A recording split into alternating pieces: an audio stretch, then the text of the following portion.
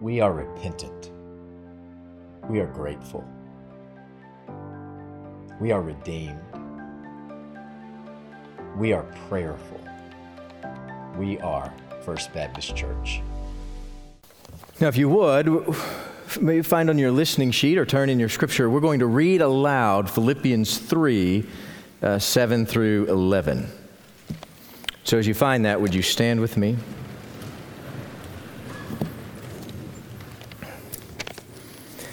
This then is the text for today. But whatever things were gain to me, these things I have counted as loss because of Christ. More than that, I count all things to be loss in the view of the surpassing value of knowing Christ Jesus my Lord, for whom I have suffered the loss of all things and count them mere rubbish, so that I may gain Christ and may be found in Him, not having a righteousness of my own derived from the law, but that which is through faith in Christ, the righteousness which comes from God on the basis of faith, that I may know Him and the power of His resurrection and the fellowship of His sufferings, being conformed to His death, if somehow I may attain to the resurrection from the dead. May God bless the reading of His Word. You know, as we move into Philippians chapter 3, we're moving into the second half of this book. And we move into the second half, there's a bit of a turn. So before, we have been under house arrest with Paul, where Paul is chained to a guard, kept in a house, and awaiting his trial. And today, as it were, we move from house arrest to a courtroom. But as we move into chapter 3, it's not Paul's courtroom that we move into. It's not him before Caesar. We are taken up into the heavens before the throne of God, coming face to face with our own judgment. So it's not Paul on trial today, but it's each and every one of us who are on trial. It's as if Paul is asking each of us to imagine ourselves before the Creator at the end of time, pleading our case for our life in eternity. And if that is where you were, if you were before the throne of God, arguing your case, how would you argue? If you were at the crossroads of heaven and hell, defending yourself, what is the best line of argument that you could come up with on your own behalf? Because that is the greatest question that is set before humanity today. That is the greatest question that each and every one of us as an individual is going to have to answer. When you are there before the throne, what is your defense? When you are there at the end of time, how will you argue for yourself? What are you going to come up with on your own behalf? Because most everyone around us, everyone who's ever walked the face of this earth, answers that question in about the same way. And in fact, it's the same argument that these Judaizers that the Apostle Paul is dealing with. It's what they would come in and torment him with. They would come in and they would torment the early church with. You know, it's something like this. This is the best line of thinking that we can come up with. We're standing on trial in a grand celestial courtroom. And we walk towards the throne and we're just fumbling through all of our files. And as we fumble through our files, we begin to pull out the standards that we've always held in high regard in our own minds. And so we fumble through and we stand before the throne and we say something like this. Well, I went to church every Sunday. Well, most every Sunday. Most every Sunday that we were in town. And most every Sunday that we all felt well, we were there. And then we say, and most of those Sundays we took the kids to Sunday school. That's a strong one. That's a good one. And we gave, at least in the good years, at the good times we gave. And that one time we gave to a campaign. We gave what we could. Oh, and there are other things. I've always tried to make sure that I was honest with people. I've tried to make sure that I was honest in business. In fact, there was this one time, there's a contract before me. And I knew there was a mistake in my favor. And I told them that they might want to reevaluate it from their end. And we all know that my partners wouldn't have done that. I stepped up and was honest when they wouldn't have been. These are the best kinds of things that we can come up with on our own. That's the pinnacle of it for us. And in fact, it's not just us. These are the very same kinds of things that human religions have taught for thousands of years. I mean, this kind of list is humanity's best effort to encroach on the divine. And it is pathetic. Some people genuinely believe and they genuinely teach that the best shot at holiness is for you to find your one or two most polite moments in your life and just bask in that. There are others that genuinely believe and they act like their salvation depends on whether or not they can find somebody in this world who is worse than them. There are people who will stand before the throne of God at the end of time and say, I was better than them. I was better than that guy. And we truly live like if I can find somebody who has lived this life worse than I have, then I must be okay. That must mean that I am good. Yeah, I mean, I'm not as bad as they are. And when these are our arguments, it is pathetic. It won't work. That's not what the Word of God teaches. Right. That's not what the church teaches. That's not who we are. That's not where we find our salvation.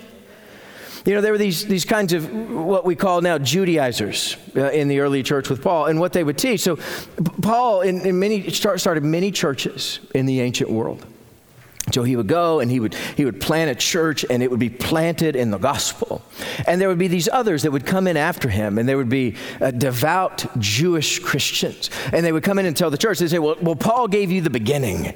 There's more. And in fact, what you need to do next then, and the next step on the way to salvation, is to essentially become Jewish, where you need to, even as adults, become circumcised. You need to start following the kosher food laws, like not eat pork, those kinds of things.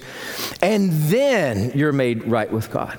And so Paul brought the gospel to the church as the Holy Spirit led him to. And these false teachers, he calls them dogs down in verse 2. These dogs and false teachers would come in and say, well, that's not enough. The gospel is good and well, but let's go ahead and add what needs to be added. He said, you need to know this is the beginner version. There's more. And they just start adding burdens on the church. It's the gospel and. It's the gospel in this. It's the gospel in that. It's the gospel plus all of these other burdens that they wanted to place on the church. So they said you had to do all of these kinds of good deeds, and essentially you had to become Jewish to enter heaven. So let's say this clearly this morning. There is no such thing as the gospel and. There's nothing after that. It's the gospel of Jesus Christ alone. There's nothing else that goes with it. There's nothing else to add to it. This is not the beginner version. This is the eternal version. And if anyone ever adds anything to the gospel of Jesus Christ, they have created a false gospel, and we need to call it what it is. And so we stand before the throne. We stand before the throne and we plead our case at the end of time. And to sum it all up, Your Honor, we went to church. We took care of the kids. I tried to be honest at work. I took my sister-in-law a casserole when my brother died. We didn't follow the kosher food laws, but, your servant Paul told us we didn't have to. And in conclusion, I have 2,578 charitable giving receipts to submit as my final evidence that I'm okay. And so ends our defense of ourselves. Those are the kinds of things that we come up with on our own to justify spending eternity in the presence of a pure and holy God. And it's laughable. It doesn't work. Christ may be standing there kind at first. Chris, you forgot about that time you helped the little boy that fell off his bike. Or, Chris, you did help for one day on the mission trip. But listen. When you are standing before eternity, we're not dealing with the greatest hits of your life. You don't get to cherry pick the top 10 moments of the last 70 years of your life. But unfortunately, this is how we think of the final judgment. We think we're going to be able to stand in the end and pull out a list of the 10 best things we've ever done and lay them before the throne of God and say, I think that's enough. But we're thinking about it all wrong. That's not how it works. In fact, it's the exact opposite of how it works. You see, Scripture tells us plainly that neither God nor his dwelling tolerates sin. So much so that a single sin is incompatible with heaven. And with one stain of sin on her life, we are separated from God. And it isn't that God doesn't want you there, God does. But when we commit sin, we're declaring war on God and choosing to be separated from him. You know, that's why our 10 good deeds aren't enough. And you're never going to be able to do enough good deeds to cover the stain of sin on your life. It's not possible. And so when we plead our case of goodness in heaven's courtroom, it actually goes a different direction. And in fact, the Lord begins to speak and begins to recite our sin to be judged, all of it.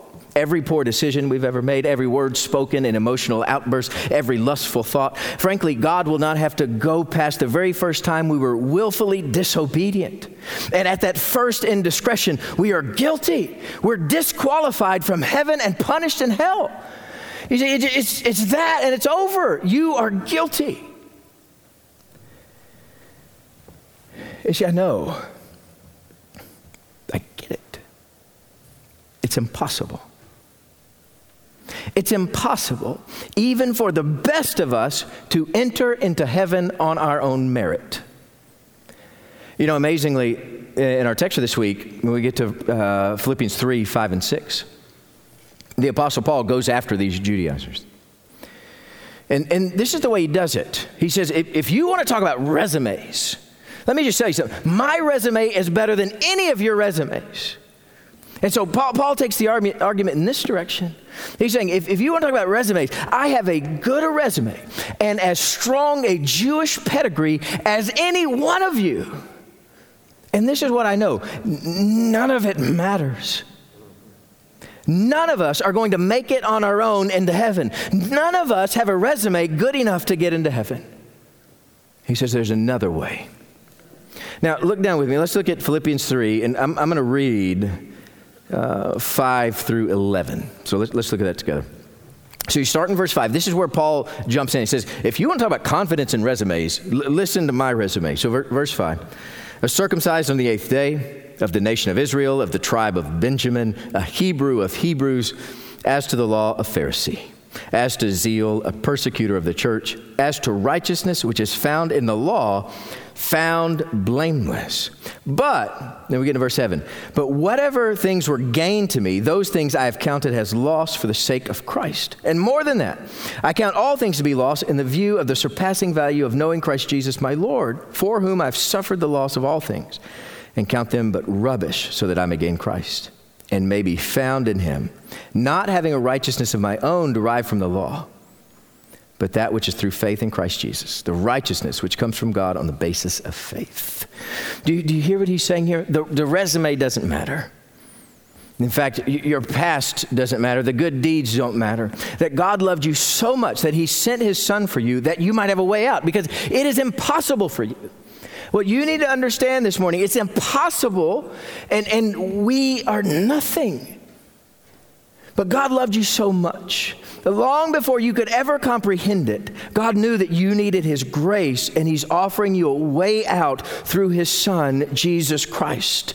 And the way of the word is that if only you would repent and believe in Jesus Christ, then you will be saved. You see, that's the gospel. There's no amount of good that you can do. Our call is to repent and believe. And when we repent and believe, we are saved, and that is it. You see, in the most gracious act ever bestowed on humanity, God said for a second time, anyone covered by the blood of the Lamb will be spared his judgment. You know, it's like in Exodus 12. If you think back to the book of Exodus, when the nation of Israel is coming out of Egypt, there's this powerful moment that's pointing us to Jesus Christ. He says there, the angel of death is coming down upon Egypt. And God says to those that are obedient to his children, he says, you take a lamb and you cover the doorpost with the blood of the lamb. And everybody who is under by the blood of the lamb, everybody who's covered by the blood of the lamb, they will be passed over. And in fact, they will be spared of the judgment that is coming down upon this nation. And it's just like this, and it's just like this at the end, that anyone who accepts the blood of Jesus Christ will be passed over during the judgment and offered new life in Jesus Christ. That if you will accept Christ and his blood, and that blood is marked over your life, then you're spared. Then you're spared of your sin, and you're spared of the judgment you deserve, not because you are good, but because of what Christ did on the cross. So that when we stand in the God of angel armies courtroom, we don't have to fumble through files of former deeds. All we have to say is that Jesus Christ is Lord, and I have been redeemed by the blood of the Lamb, by the blood that was shed on the cross. And with Christ at our side, he will say, it is so.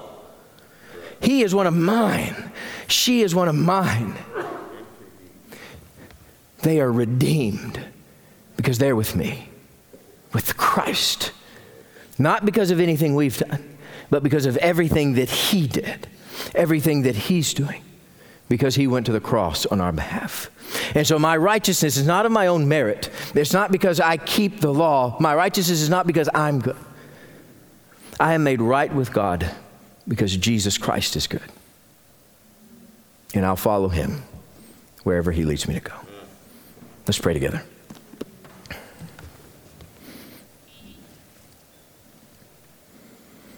Lord, we love you. And we're grateful for your truth, and Lord, we are grateful that it is not on our own merit that we are made righteous.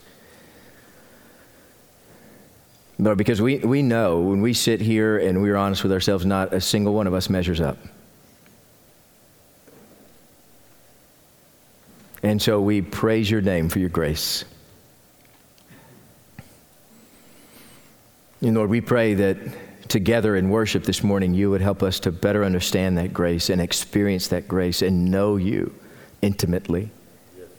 And so, Lord, in this time, as we gather together, would you work and move in our hearts and break into the hardness of our being and make it right.